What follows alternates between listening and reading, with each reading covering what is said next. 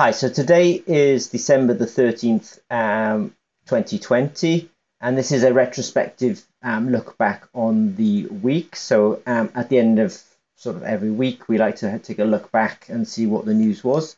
So this is the week for Zimmer Peacock starting the 7th of December, 2020. So for this week, I'm just going to touch very quickly on some of the things that we've discussed this week. And so Zimmer Peacock, we have a very big program on, which is a nitrate program, making a nitrate sensor for soil. And so we just put out there that we've been working on the electronics this week for the nitrate sensor. So for that nitrate sensor, we have to detect at least 3 sensors in one rod, because these 3 sensors are at a depth of 30 centimeters in the soil, 60 centimeters and 90 centimeters.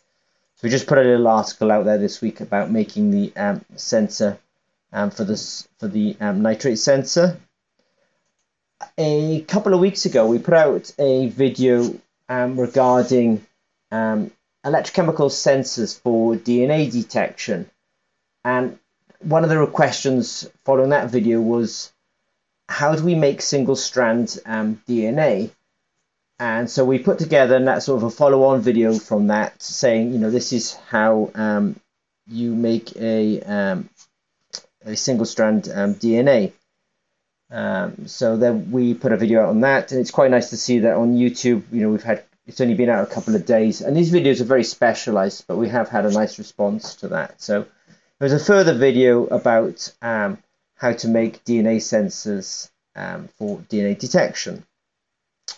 We also had in Norway, one of the national newspapers came and visited Zimmer and Peacock and interviewed Evan Zimmer, and they came around the labs and they sort of, you know, took some photographs and wrote up a very nice article about us. Now it is all in Norwegian, but obviously, you know, if you view it through Google, then hopefully you can turn on the translator and read it.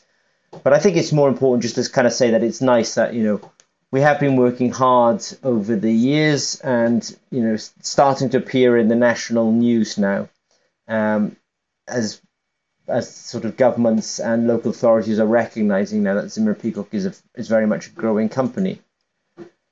And then lastly, we've put quite a lot of effort into a resource page on the subject of galvanic corrosion. So if you're working on medical diagnostics or medical devices, and you have what we call 2 dissimilar metals, maybe it's pretty unlikely, but you might have copper and gold, for example, in your device, then you do have a chance of having galvanic corrosion. So we talk about the conditions for galvanic corrosion and how to assess whether you think you're at risk or not.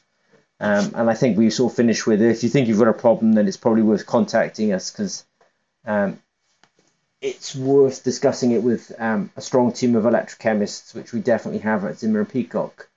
So that was the news for the week starting the 7th of December 2020. As I say, this is the 13th of December 2020.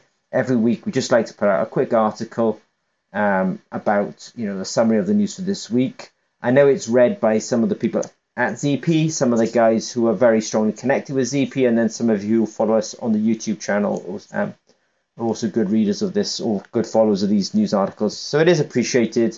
And as always, if you have any questions regarding Zimmer Peacock, please contact us. Thank you very much. Take care.